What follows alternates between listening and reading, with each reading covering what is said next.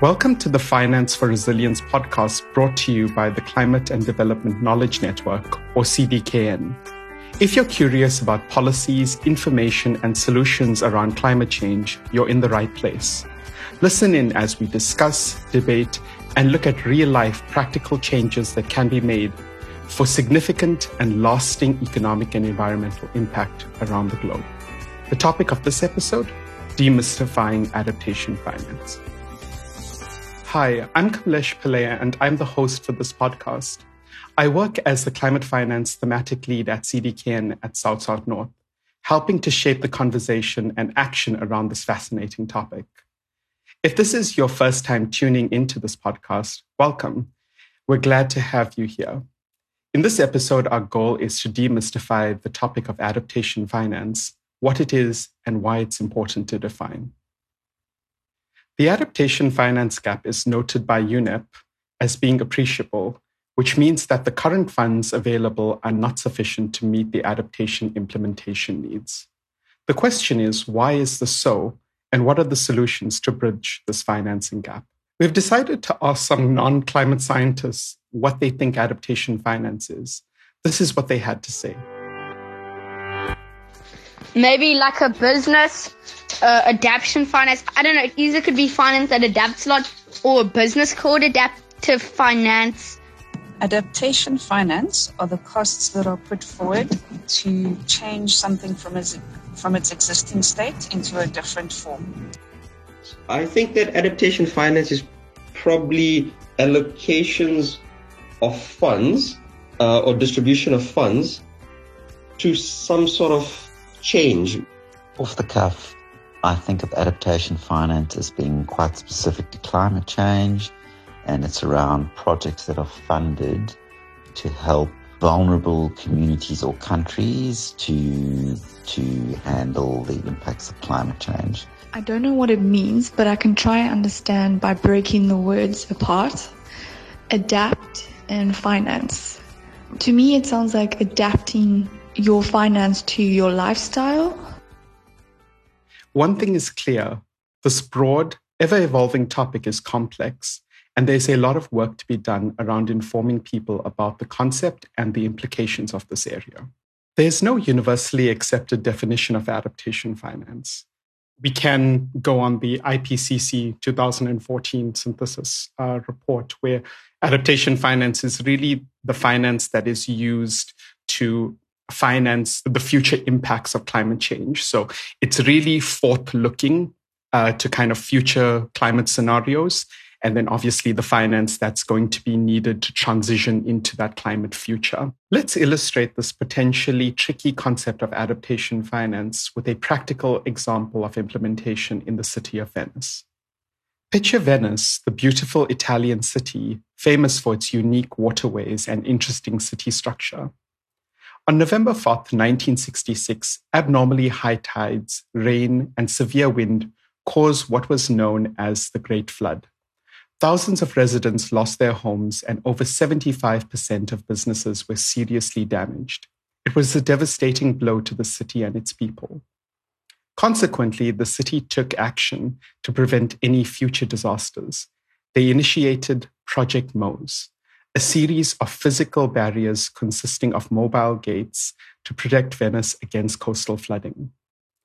Because of this investment, the city and surrounds have managed to save billions of dollars in avoided flood damages, not to mention protect its stunning architecture and lives and livelihoods of its citizens. A proactive approach trumps a reactive one every time.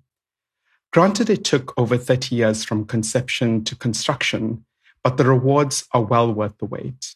In fact, this is often the case with adaptation finance.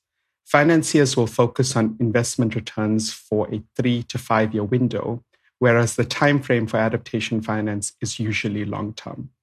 Joining me today to continue the conversation on adaptation finance is Catherine Bakos and Malango Mowowo. Welcome and thank you for joining me. Would each of you mind giving me a short introduction of your background? Hello, everyone. My name is Catherine Bakos, and I am Director, Climate Finance and Science at the Intact Centre.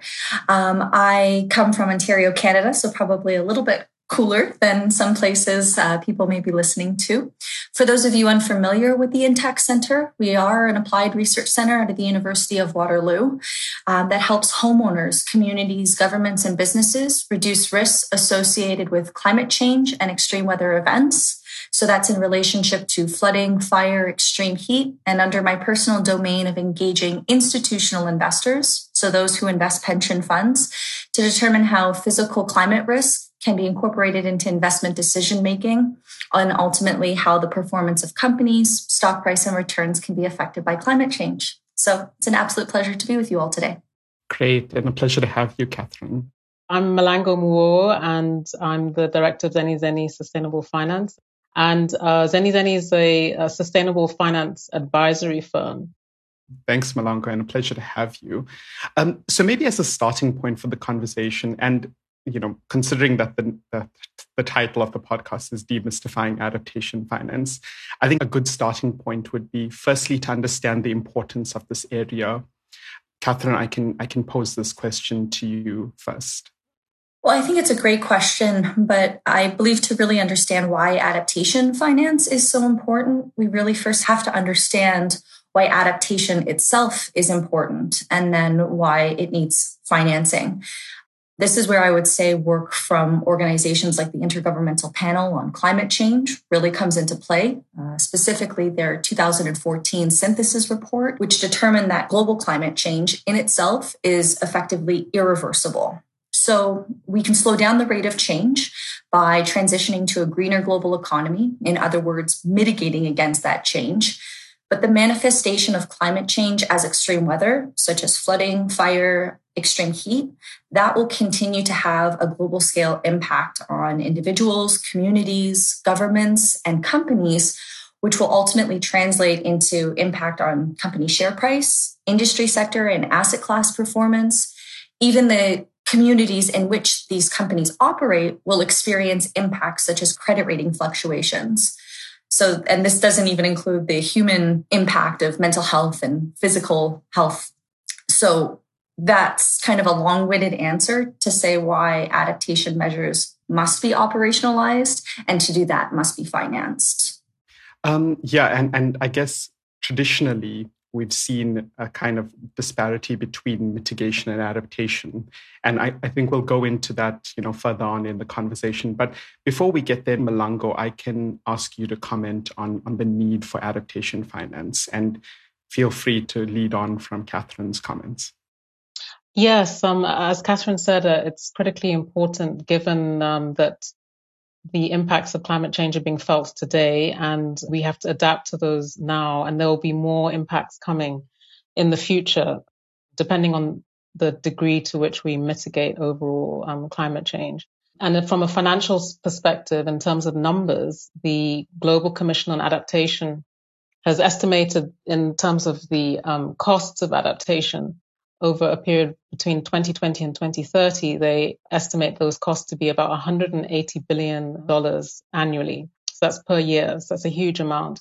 And those costs are needed to address adaptation across a whole range of areas, such as making infrastructure resilient, new and existing infrastructure, addressing agricultural production, and making our ecosystems, particularly water resource ecosystems, more resilient. So there's a significant requirement of financing to address this. Malango, I think it feeds into the next part of the conversation, which is really about why it's difficult in comparison to mitigation finance. So before I pose the question to you, Catherine, I think what I'll start off with is just defining mitigation finance as kind of contrasting the two to try and lead into this almost diagnosis of why there's a problem. So mitigation finance really deals with tangible emission reductions. So just to try and explain to the audience, maybe let's take an example of renewable energy. So, solar panels or solar energy is a great example of this. And, renewable energy is considered a mitigation finance option because the ultimate outcome is emission reductions or reduced CO2, which is something that would have occurred if it would be the traditional fossil fuel system. So if it was traditional energy produced by coal, for example, that would have yielded emissions in the form of carbon dioxide equivalent. And mitigation, therefore, is quantified in terms of tons of carbon dioxide removed. And that is the kind of contrast between adaptation and mitigation, where adaptation deals more with future climate impacts as opposed to tangible emission reductions. So, Catherine, I can now pose the question to you about why there's such a problem with adaptation as opposed to mitigation, and why do we see this problem translated in the finance space specifically? I believe if we're looking at why mitigation gets so much attention compared to adaptation, I believe that the conversation itself that surrounds the two tends to focus mostly on mitigation. You have governments, international agreements such as the Paris Accord, various media sources. I would say 80%, and I think I'm being generous there, probably more than, of the conversation regarding climate change within political, financial, capital market worlds consider climate change almost exclusively, as you were saying, from a perspective of a cost on carbon, a carbon tax, or mitigating greenhouse gas emissions. But we must take into consideration that there are multiple steps to solving the climate change equation. Mitigating through a carbon tax or beginning a transition, transitioning our industry is one. Investing in innovation for carbon capture and sequestration is another very important one, actually getting the carbon out of the air. But we must also pay equal attention to adapting against climate change and the extreme weather risks that will continue to have increasing impacts physically and financially on a global scale. So adaptation is also key to that equation and must become a much more significant part of the conversation. So I'm very happy that we're having this conversation today. Just to tag on to that, Catherine, I think the aspect of tangibility is really important here for adaptation, right? I think generally we've seen the skew towards mitigation because sometimes the climate impacts are seen to be, in the future. And when I mean in the future, I mean in 20 or 30 years' time. And I think what we're seeing, especially in the last 5 years, is that the climate impacts are becoming more apparent and more visible. And therefore, we're seeing a more heightened focus on adaptation because there's significant economic losses that are now visible. And I think that has helped shift the conversation, at least in the policy context. But Malango, maybe I can bring you in here to kind of understand why there's a problem with financing adaptation. Yes, I think as you both mentioned, the historical focus has always been on mitigation. And I think that's because whenever the UN Convention on Climate Change was signed, that was about 30 years ago, it was thought that we can easily address it. We had many years to do it. And I remember once a quote from somebody working for WWF, actually on the advocacy side, often said, the best form of adaptation is mitigation. So that used to be the focus. But I think now, as you say, that we have these impacts that we're being felt in many different ways, people realize we do need to address adaptation investments. But historically, because the focus hasn't been on adaptation, there's a lack of understanding of the mechanisms that allow you to understand how to measure the adaptation costs. I think it's a very complex process. And also adaptation is needed across, you could argue, every single sector of any particular country's economy. So it's economy-wide, whereas mitigation in most countries only covers a few sectors, energy, transport, and perhaps forest management, depending on where the country is. So it requires policymakers, the private sector, civil society to focus across an entire economy. That makes it very, very complex. And I think that makes it hard then for financiers who typically like to have the boundaries of what they're financing and why, and to understand exactly what the impacts of that financing would be. It makes it a little harder for them to grapple with. The one statement that you mentioned in there that really speaks to the heart of the issue is really this management of uncertainty in the future. I think one of the issues that I've typically experienced in my practitioner work is this almost making the case for adaptation, noting that some of the impacts are yet to be felt. And, also the economic costs associated with that. And I think it's something that really makes it difficult for practitioners who are trying to, almost demonstrate why adaptation is needed now rather than, being focused on in 20 years' time. Catherine, maybe from a private sector point of view, noting some of your previous work, can I get an example of just how you've managed to create this message or communicate this message towards investors? Well, I think if you're comparing between the public and private sector, I think the best place to always start, and as we've been talking about, is the financial side. So what are the costs? Now, Malongo talked about global adaptation costs, but if we look at what the costs alone from the physical impact, and the industry sector, that's very easy, who can calculate that very easily is actually the property and casualty insurance sector. And so global in the past decade has been the costliest decade due to natural disaster, tallying approximately $3 trillion US globally, which is $1.1 trillion higher than previous decades. From flooding alone, the United Nations actually projects that damages could be as high as 27 trillion per year by 2100. So if we're translating that into economic loss, that would account for a 3% drop in global GDP.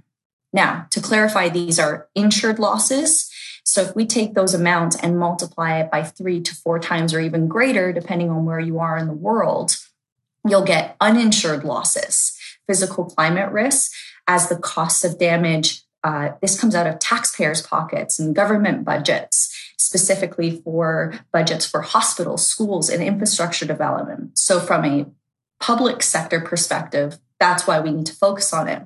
But the same can be said, and it must be acknowledged that the physical impacts of climate change will also potentially have already have an impact on the private sector. Specifically, companies within the private sector could suffer disruptions to the continuity of their operations. And this is how I interact more with institutional investors in specific companies and industry sectors, because it is the company's responsibility to disclose that risk and then invest in measures that will help protect against those risks.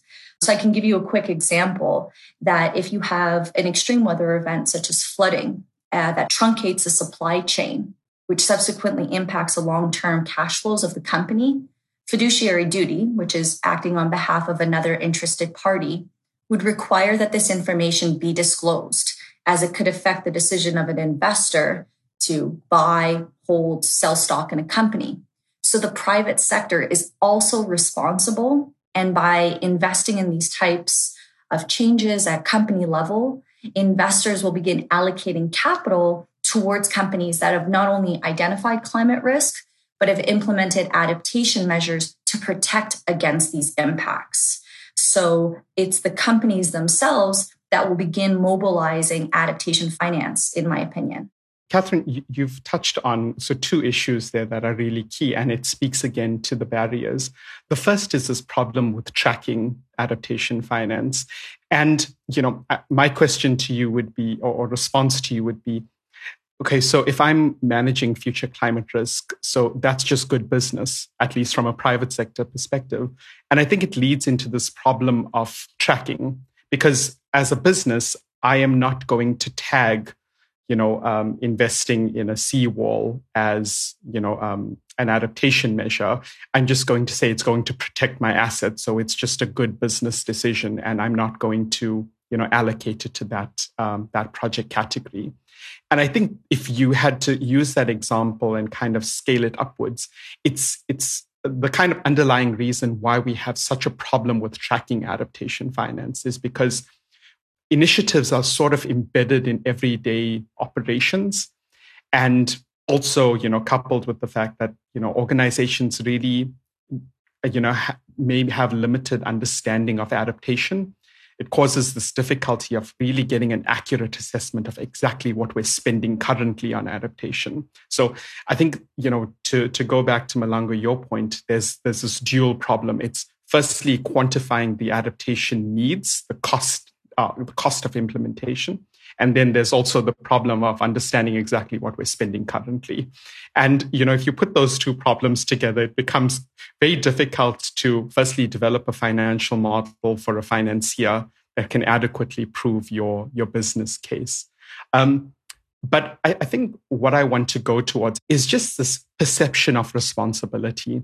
I think, Catherine, you've spoken about, healthcare and water and some of the more, social good type of economic sectors. Malanga, I'll ask a very pointed question just about, whose responsibility is it to undertake adaptation? Because we're all affected by climate, it's a joint risk. So it's effectively everyone's responsibility. And when I say everyone, I mean individuals, governments, and business. But of course, governments play a very, very important role because they can take a broader view and have a different risk appetite, call it, to say to the business sector.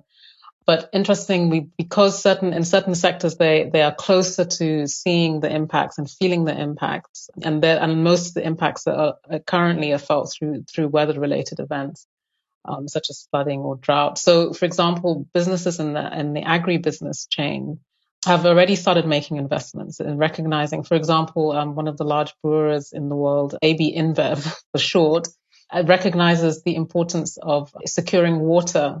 So making investments in water adaptation in the catchments where they grow hops, which is a very important crop for beer, for example. And they're already making investments in that sort of intervention because they have seen that has an impact on their supply chain. So a lot of businesses are beginning to see this. But when it comes to particularly public infrastructure, health, and even, for example, energy, electricity, we've seen in California, for example, that electricity supply has been interrupted by wildfires, which have been exacerbated by climate change. So there needs to be adaptation in that area.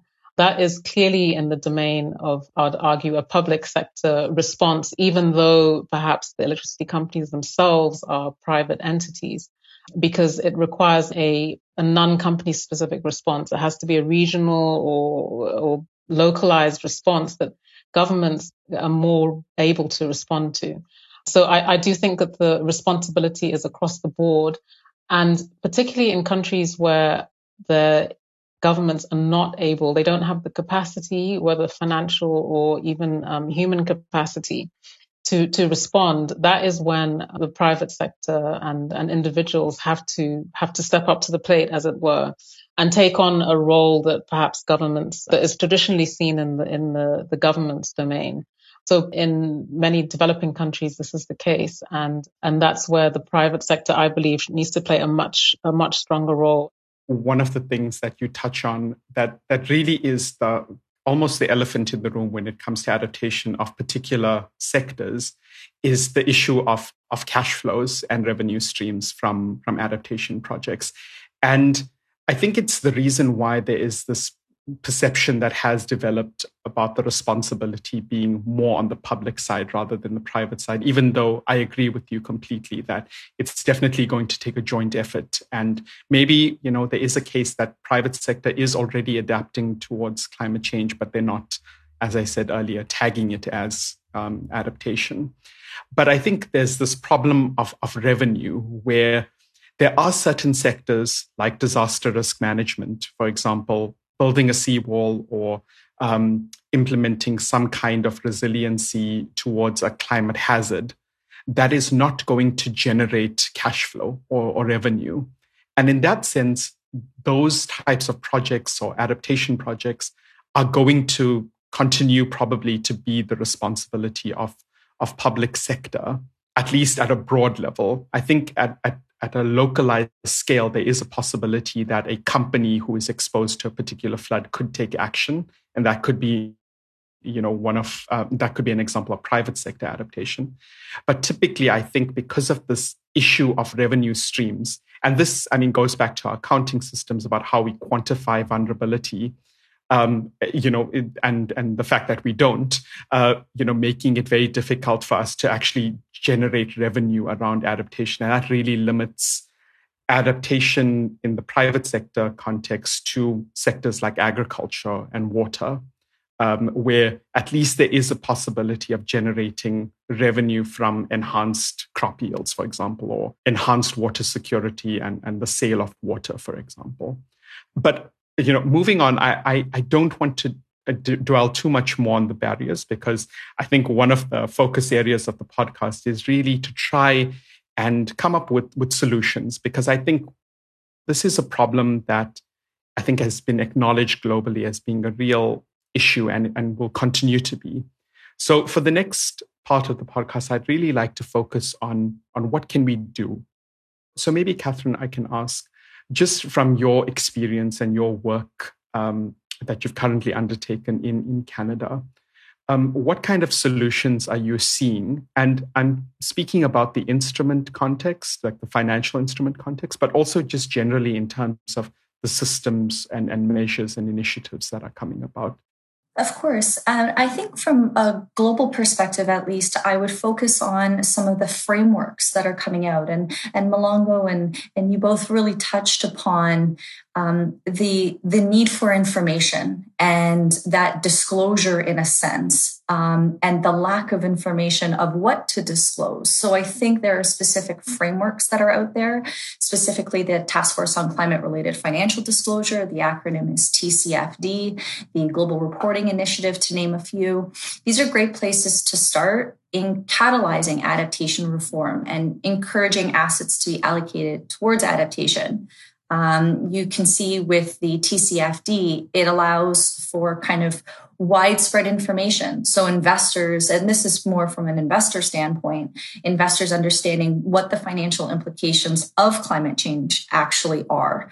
The type of frameworks, this type of framework, it emphasizes transparency. So allowing companies to say, do you know what? I want to be disclosing this risk, not because I don't have any risk, but understanding that risk and being able to disclose it. And ultimately, this will hopefully lead investors to allocate capital towards companies, as I had said before, to those who have implemented measures to protect against these risks. Now, specifically in regards to my own research and what's happening in Canada, I believe these frameworks are a great place to start. But what I see is that there is no way to actually operationalize on it. So again, it's, well, let's disclose risk. Well, where's that information and what should I be disclosing and what is considered risk? And so in my specific research with the Intact Center, what we've done is created a globally scalable framework, which can be applied across industry sectors. Now, this is based on recommendations from the TCFD.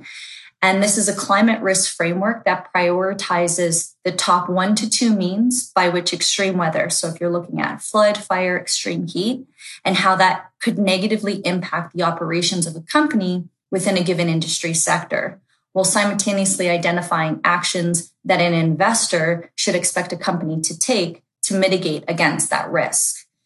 Now, you had mentioned instruments, and we notice within the industry that there are a lot of instruments that are being created. So you could look at green bonds or derivatives, but one that I'm actually quite fascinated on, and Kamalesh, and you spoke about it, but insurance. I think insurance is a great place to start because in its simplest form, it literally is written protection against risk. Parametric insurance in particular agrees to make a payment once a triggering event, usually a catastrophic natural event, occurs. So insurance not only is very good at tallying the impacts of climate change as they manifest as extreme weather, again, flooding, fire, extreme heat, but insurance also assesses and communicates and signals risks while generating incentives for risk management. So as an example here in Canada, the greatest loss due to extreme weather is from flooding. So if a homeowner incorporates measures around their home to protect against risk, they could actually be charged a lower premium. Now, if I extrapolate this and think further down the way, as risk management evolves, you can actually see another option in this regard manifesting, which would be if these measures are not implemented, the payout when a loss does occur would be lower. So now it's incentivizing those to actually adapt. Ultimately, what we have here is insurance transferring the risk from the insured to the insurer. Now, the European Commission even believes that that insurance is a great tool as it ensures that the financial damage does not turn into long-term economic damage. Say if a house or a business is damaged and needs to be rebuilt or compensated. However, and I'm really going to emphasize this, do we want this just for our global society to have this damage and to rebuild the same as before? I believe what we want is to build back, as they say, build back better. We want to incorporate resilience and adaptation into the system. We need resilient infrastructure, and Malongo had mentioned this before. Resilient infrastructure, we need to maintain natural ecosystems and land cover to protect against the future impacts of climate change. Thanks, Catherine. And I completely agree with you that insurance is probably the best financial instrument to demonstrate adaptation or elements thereof. It's future looking, it's risk focused, and it's almost planning for uncertainty, or these kind of future impacts. And I think it demonstrates the adaptation case, especially with climate insurance products that are coming online.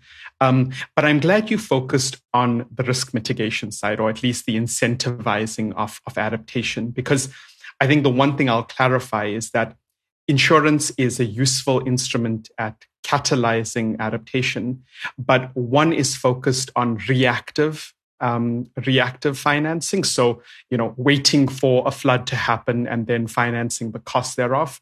Whereas adaptation is slightly different, where we're focusing on proactive investment that is occurring before these hazards occur. So there's just a slight nuance there, but I think your point is definitely taken about it demonstrating adaptation quite effectively. Malongo, I really want to focus on your work experience and project experience from a practitioner point of view, and just how have you seen the adaptation finance landscape developing in terms of solutions and initiatives that have allowed us to progress in catalyzing these flows for adaptation? What I'm going to speak about is not traditionally thought of as finance, but it is a significant part of the overall financing of any project or program, and that's the project preparations process. I always say that finance has many good and bad things about it, but one of the good things about it is that when finance is on the table, it can bring other people around the table very quickly because everything needs funding. And so using that as a lever early on in the project preparation stage, financiers can insist that research is carried out or data is gathered that is needed to make, say, a particular project more resilient. So from the very start, resilience is one of the key goals in project design, for example. And in some of the work I do, quite a lot of work around water infrastructure, for example. And recently there was a dam being built designed in a country. And it's this early stage, pre-feasibility, feasibility stage of the dam. And when a climate lens was applied to that to say, well, how do we make this dam more resilient? The climate data was not very specific in terms of giving a direction to say, well, there's likely to be more rain or less rain. It said it could be quite variable. So in the design, the engineers then had to consider this and say, well, how do we make this dam resilient? You don't want to overinvest because from an economic perspective, that is not a good use of money. So what they said is that the dam had to be able to cater for higher precipitation rates, but not at the moment. So the solution then was to design a dam wall that could be made higher should there be more, when I say precipitation, I should say rain, more rainfall, so it could gather more rain. But you didn't want to make that investment right up, but the wall was designed so that it could easily be extended. And that for me is those sorts of interventions, although I say it's not traditionally financed, but it's project preparation that has to be funded as well, that sort of research. And if that budget is put into, and this is all for new projects, obviously, but if that budget is for taking a climate lens is taken up front and included up front, then the outcomes will be much better. Because I think one of the key things about adaptation, well, climate in general, is that the degrees of certainty are quite wide in certain instances. There's some things that we know, so the IPCC research and climate models, there's high degrees of certainty on certain impacts, but there's less in terms of certainty for other sorts of impacts. So actually a lot of adaptation finance needs to build adaptive capacity into whatever is happening, whatever it's being focused on. And I do think finance needs to go towards that. It's not sexy. Project preparation is not something that people stand up and say, oh, look how exciting, I've given X million dollars for project preparation. But I think it's really, really critical. And even the process of arriving at the decision of the dam I was speaking about gives a methodology to gather research around other different areas when you try to take a climate lens. Malanga, I think this integration of climate risk and resilience into decision-making paradigms is so critical. And I understand, it may not be, a specific insurance product or, financial instrument, but really it's speaking to governance, which is probably the most important part in the financial process. We're coming to the end of our time together. And I think to be proactive about about the area and where we go to in this area, I'd like to pose one last question to both of you. And that really relates to just maybe one recommendation that you, and I know one recommendation is a tall ask, considering that there could be many, around what do you think needs to be done differently in this space? Catherine, I'll start with you. Well, I think it's actually going off of what Mulango said, and that based on the industry sectors and the examples that she gave, it's the acquisition of knowledge. And so if it's an industry sector that's being impacted, now again, if we're talking about physical climate risk, based on geographic range, those industry sectors are going to be impacted differently depending on where in the world they're located.